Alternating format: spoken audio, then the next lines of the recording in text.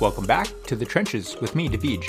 It's a weekly podcast on the macro trends, the operations in my business, cash flow, leadership, and the big picture changes happening today in the world of business and startups. The Trenches is sponsored, produced, and distributed by ContentMachine.app. What's going on, guys? It is Thursday, December 3rd, 2020, and today we're talking about literally getting 10 IQ points more intelligent than what you currently are. This is not something I'm literally measuring, but let me explain what I mean.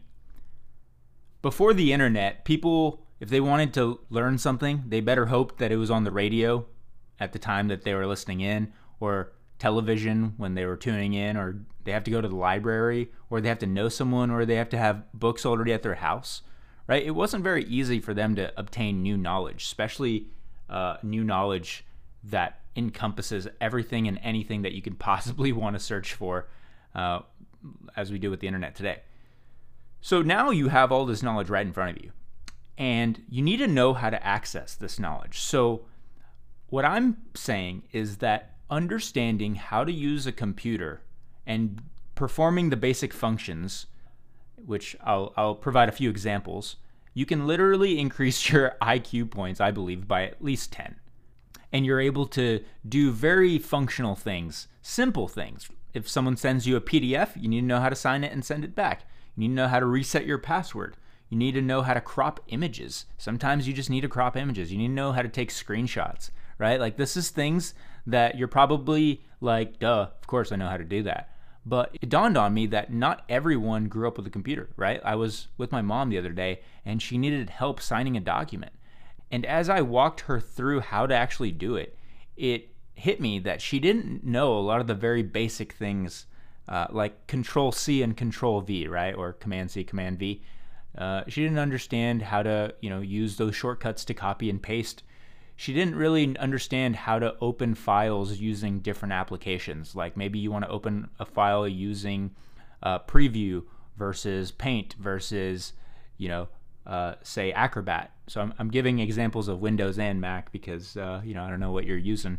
Another thing that is helpful is if you understand that there are productivity tools that you can use online and, signing up for those services.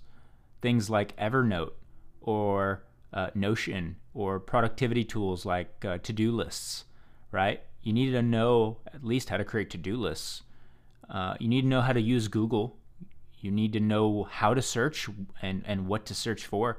See, these things are super trivial, and you might take it for granted, but it's incredible how many people in this world probably don't know how to efficiently navigate the web.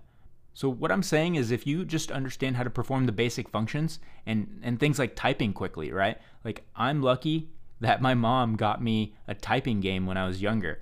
I learned to type by playing a game, and now, I'm typing upwards of 80, 90 words per minute, and I'm just able to so easily write down my thoughts and, shortcuts using tab instead of using your mouse to click on another field entry. So there's so many different examples of shortcuts or things that you can do with a computer, that, like changing a file type from a .mov to a .mp3, right? Do you know how to do that? Well, it increases your productivity, because what if you have a file type that is not accepted by whatever program you're using and you have to change it?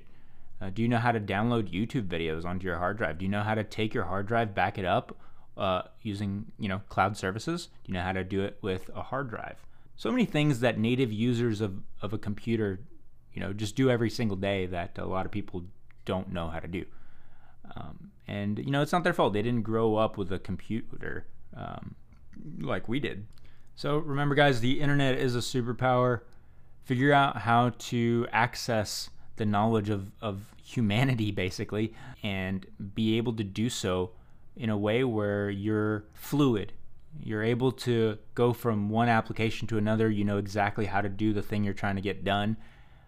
And the next layer of being intelligent on a computer includes understanding how to take a credit card over the internet. if someone were to pay you in your business, do you know how you would take it? Well, there's also consumer apps like Venmo and, Square and Cash App. That's also something you got to navigate. You also got to navigate, how do I make sure that the files on my computer that I need also on my phone are available on my phone?